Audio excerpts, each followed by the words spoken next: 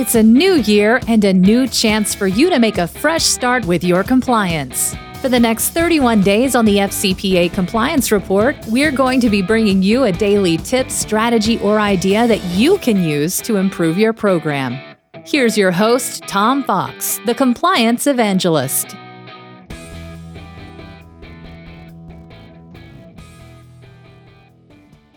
Day 4, moving compliance tone down through an organization. Mike Volkov said, even when a company does all the right things at the senior management level, the real issue is whether or not the company has embedded itself in middle and lower management.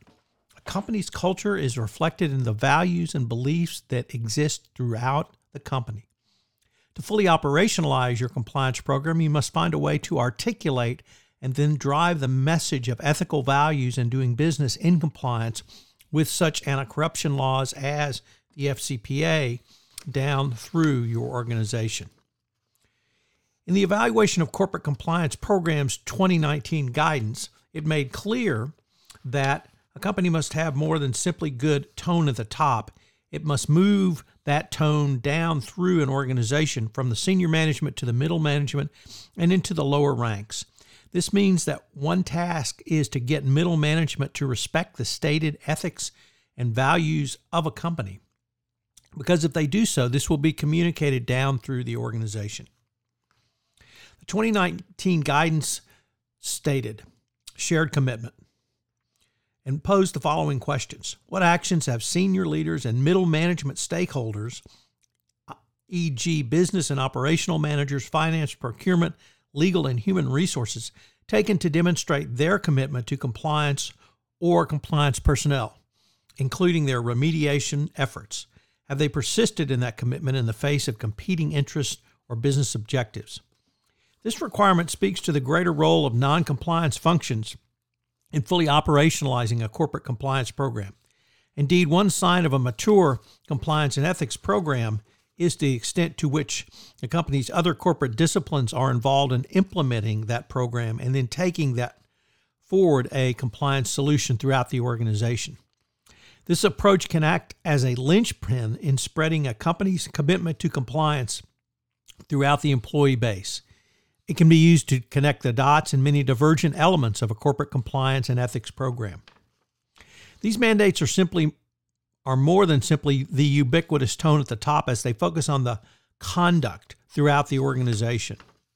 The DOJ wants to see concrete examples of doing compliance. What should the tone be in the middle of an organization? What should middle management's role be in the company's compliance program?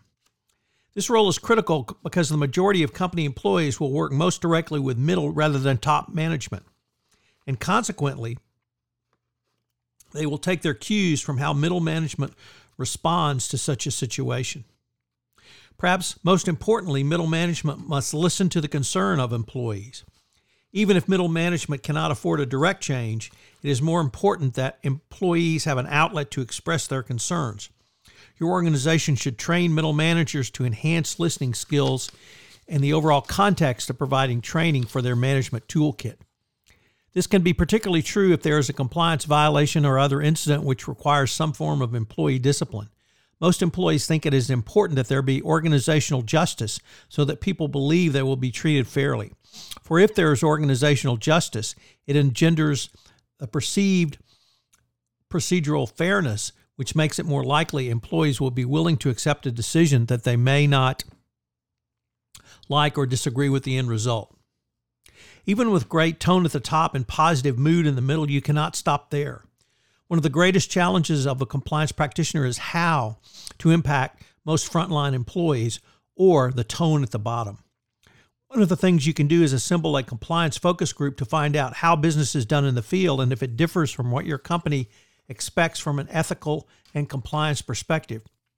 Begin by assembling a group of employees who are familiar with the challenges of doing business in a compliant manner in certain geographic regions to discuss the challenges of doing business ethically and in compliance.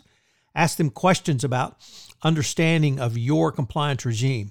Then categorize the answers into theory and practice of compliance in your company. From this, test what is real in theory and what is real in practice.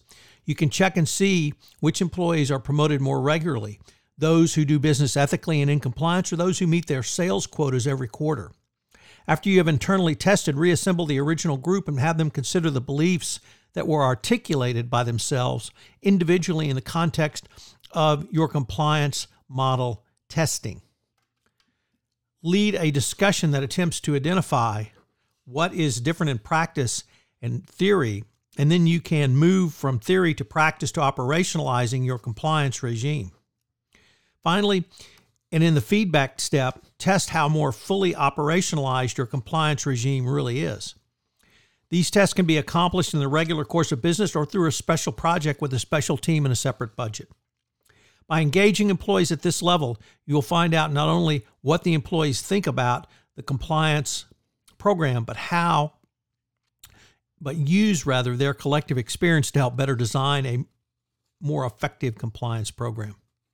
Employees want to do business in an ethical manner. Giving employees the chance to engage in a business the right way as opposed to cheating will win their hearts and minds almost all of the time.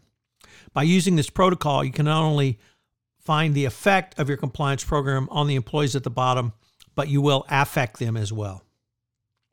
Employees often look to their direct supervisor to determine the tone of an organization and what it will be going forward.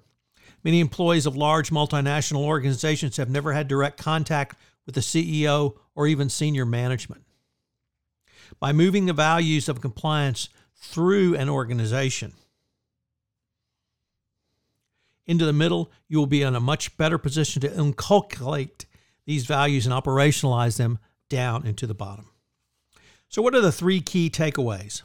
Well, number 1, tone at the top. Direct supervisors have the most important influence on employees in the company. Number 2, give your middle managers a toolkit around compliance so they can fully operationalize compliance.